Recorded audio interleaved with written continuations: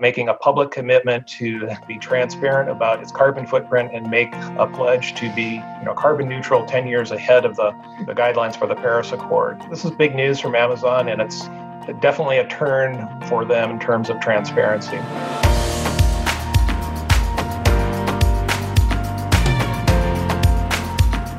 Welcome to the Channel Mastery Podcast. If you're a specialty business and brand leader obsessed with understanding what the most effective channels are today to connect with, serve, and sell to your target consumers, then you've just found the perfect podcast and community. My name is Kristen Carpenter, and I'm your host and the founder of Verde Brand Communications, the presenting sponsor of Channel Mastery. Verde created the Channel Mastery Podcast to level the playing field for the specialty brands we serve. Every week on this show, we study how consumer preferences are changing and the evolving channels they like to use to engage with their favorite brands. Once again, welcome to Channel Mastery and subscribe today.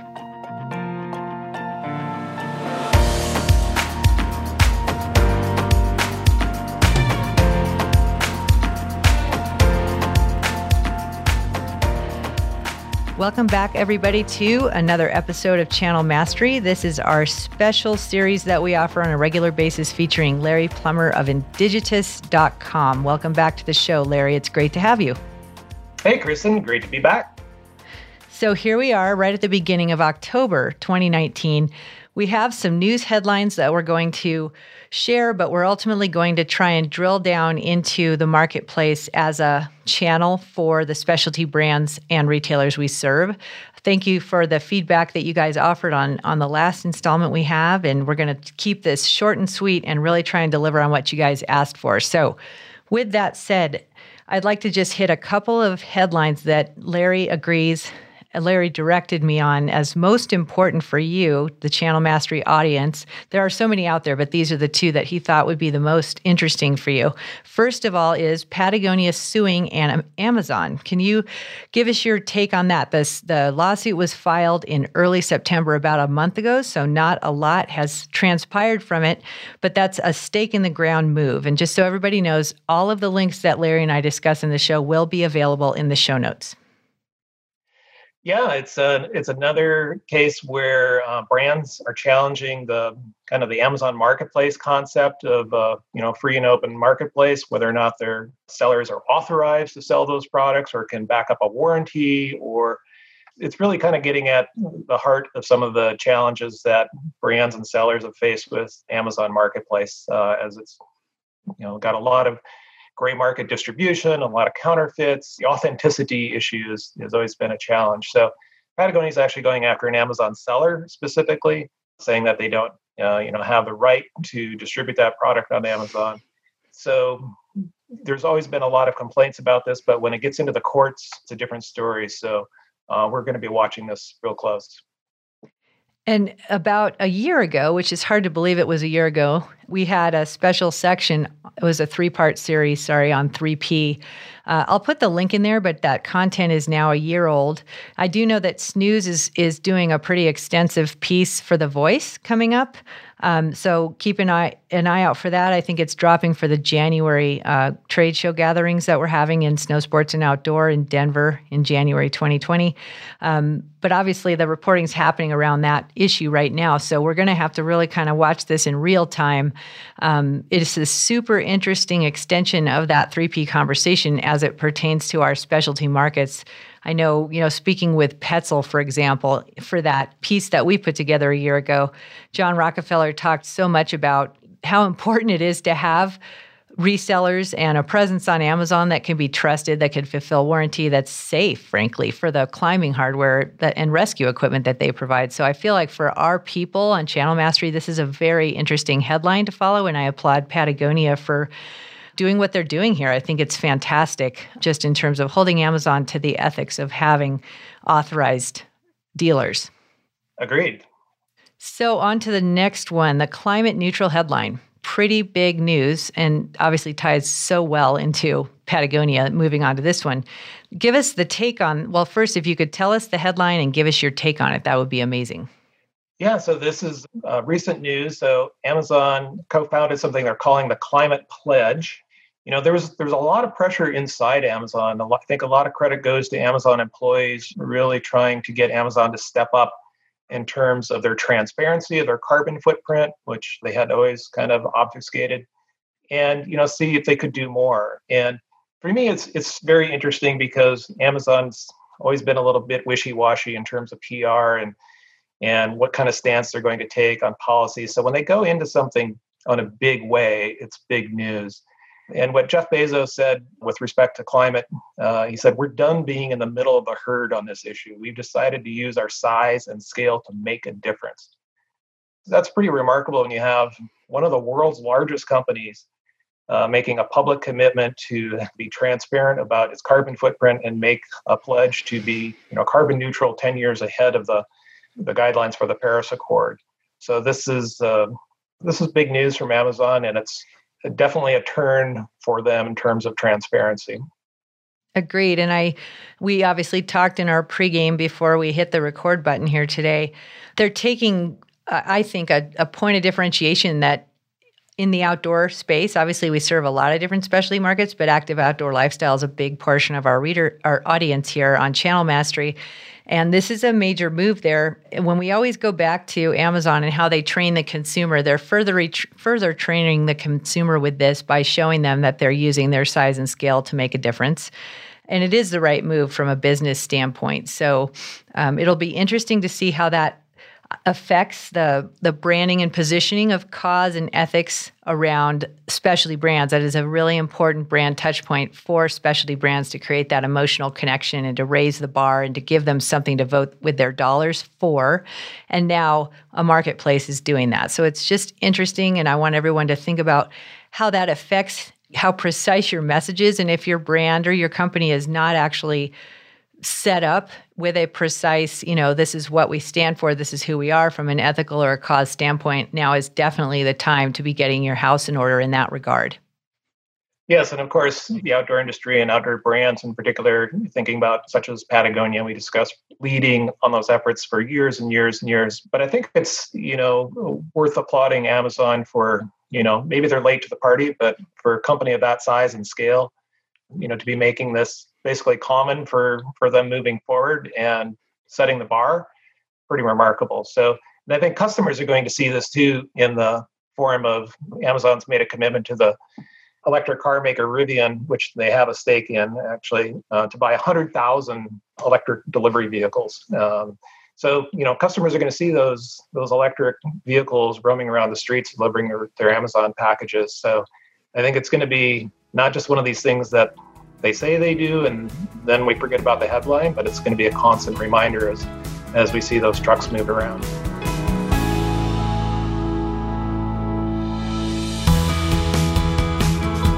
It is. Another thing we discussed in our rehearsal was just some of the scrutiny that Amazon has had through its fulfillment centers and the work conditions there. Obviously, this is a very big point of visibility around the Amazon brand in terms of creating a perception and looking at the action behind that. But that shipping infrastructure, that Rivian, that 100,000 Rivian vans is part of. I wanted to have you talk a little bit about how Amazon has quietly developed this shipping infrastructure and obviously is becoming a go-to solution on that front. They're going to have even more touch points with our end consumer that we serve. So before we get into that, can you give us the news that you know on the shipping infrastructure of Amazon? Well, yeah, I think quietly is probably the right word because I think a lot of their infrastructure development has been B2B. Amazon's been working on ocean freighting and customs brokering and, buying jumbo jets and a lot of things that maybe customers don't see on a day-to-day, but they have been building this shipping network that's pretty massive at this point. Amazon right now has eclipsed the UPS and the Postal Service in terms of the number of Amazon packages it delivers. So Amazon is its biggest owned delivery service already. And they're expanding this service into commercial freight, that's not Amazon order related. So Amazon is, right on the cusp of becoming the world's largest shipping company, which is, kind of mind-boggling to think about. It truly is. And again, there's just more touch points on our end consumers. So it's important to think about from that end-to-end like consumer journey and the experience the consumer has as they're shopping from you, interfacing and engaging with your brand, and then ultimately converting, and the touch points that Amazon has, whether it's as a search engine or whether it's as a way that they're actually getting their packages in a way that they think is stand up with a Rivian van. So it's just, again, it's an interesting one when we talk about the Goliath, the 8,000-pound gorilla that Amazon has been, and how it's now, I think, making some moves to semi-endear itself, or at least become more of a neutral part of people's lives who haven't really loved what they've stood for in the past. Right. And how do you compete with that? If you're a brand and you're shipping orders and you're using UPS or anything, and you don't have, your own, 100,000 vehicle delivery fleet, that's a pretty tough competitor. That could be a great future show for us in terms of taking a case study and potentially asking a brand willing to go on record to join us on a future show, Larry, is how would you compete with that? Or would you applaud that and make it part of your experience? I don't know, like that's something I'd love to actually turn into a future podcast for our people. And keep in mind, dear listener, you're always welcome to give us ideas for Larry's ongoing segment covering the Amazon marketplace. So we always look for your feedback and appreciate your feedback from the last show.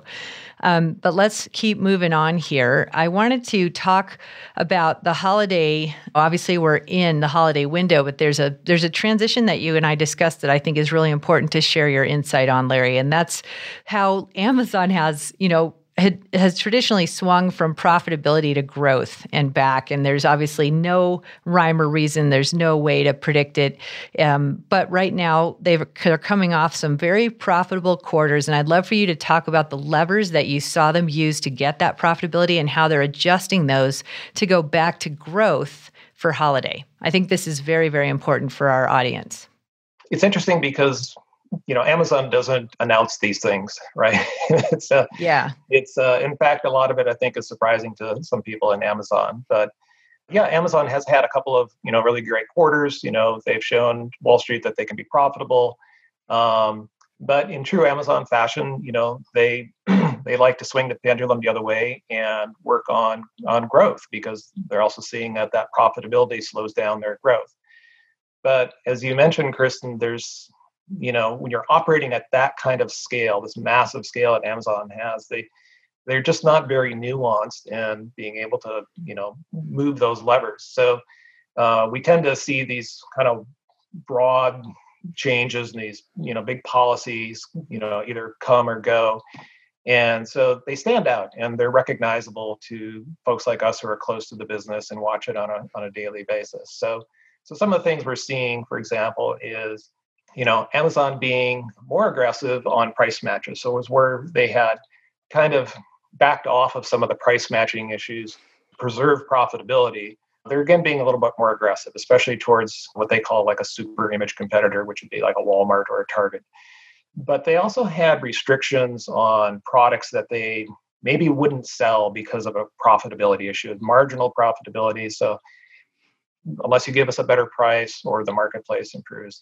And a lot of those restrictions we've seen have lifted. So Amazon's selling those products that they didn't want to sell just 6 months ago. So there's many of these levers that they've got that, we can see restrictions that are lifted or in place that signal to us that Amazon's being more aggressive and looking for that growth. And going into holiday, that makes sense. You had a pretty fantastic acronym. Can you share that? The Can't Realize a Profit. Yep, the crap list. You don't want to get on the crap list because it's tough to get decrapped. That's awesome. It's an old joke at Amazon. They can't realize a profit on something, so they sideline that product and say they're not going to buy it. So when we see, many, many products that Amazon previously said were crap, now Amazon's freely buying, it definitely signals a change. Another example of that is the add-on status, which is where Amazon won't sell something under a certain price unless customers add more to their cart. That is basically, gone right now, so that Amazon's selling very, very cheap things, Prime one day. But I guess I think the message to your listeners is, don't get used to this. Like Amazon's going to make the pivot back again. There'll be pressure again. Who knows? Maybe it's Q1, maybe it's Q2, but they're going to come back and say, okay, we got the growth. Now we need to go back to the profit. And items that we got used to selling without improving their margin are suddenly going to be sidelined again. So it's always important to keep that pendulum swing in mind. And I love the way you described it. They operate at such a massive scale. It's management by blunt instruments. So keep in mind, everybody, that pendulum swings in a blunt manner, usually unannounced, which I know is not the best for efficiency in terms of this as an important channel to your business. Yeah, if you're selling $5 water bottles right now on Amazon and a business is really good, don't take that to the bank because that's going to change. Right. Well, we have there's so many other things that we could touch on that we're obviously going to have to go into in the next episode that we share together, and that obviously we'll be touching on the Patagonia front. I know there's some things that are surfacing in grocery headlines that hopefully we'll be able to dive in more as they take shape in a few weeks when you're back. So just want everybody to know that we are going to be hitting more headlines as they pertain to the specialty business using Amazon as a channel, and also just the Amazon brand out there and the touch point that it has on our end consumer. That's what we'll be hitting going forward. So tell my amazing audience, Larry, where can they learn more about you, and what is the way that they can subscribe to a secret weapon that you've just created for them? Maybe tell us a little bit about that. Yeah, my not so secret website. So I've got a blog called Amazon POV, as in point of view, AmazonPOV.com, and you can subscribe. I update it monthly, and you can find all kinds of good, juicy news there. Awesome. Thank you so much. As always, Larry, it's great to have you with us on the show. Thanks, Kristen. It's a pleasure.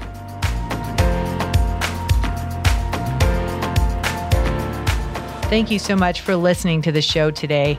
If you're finding value in the Channel Mastery podcast, and I certainly hope you are, I'd love to ask that you subscribe to the show on your favorite podcast platform, as well as rate and review the show on iTunes.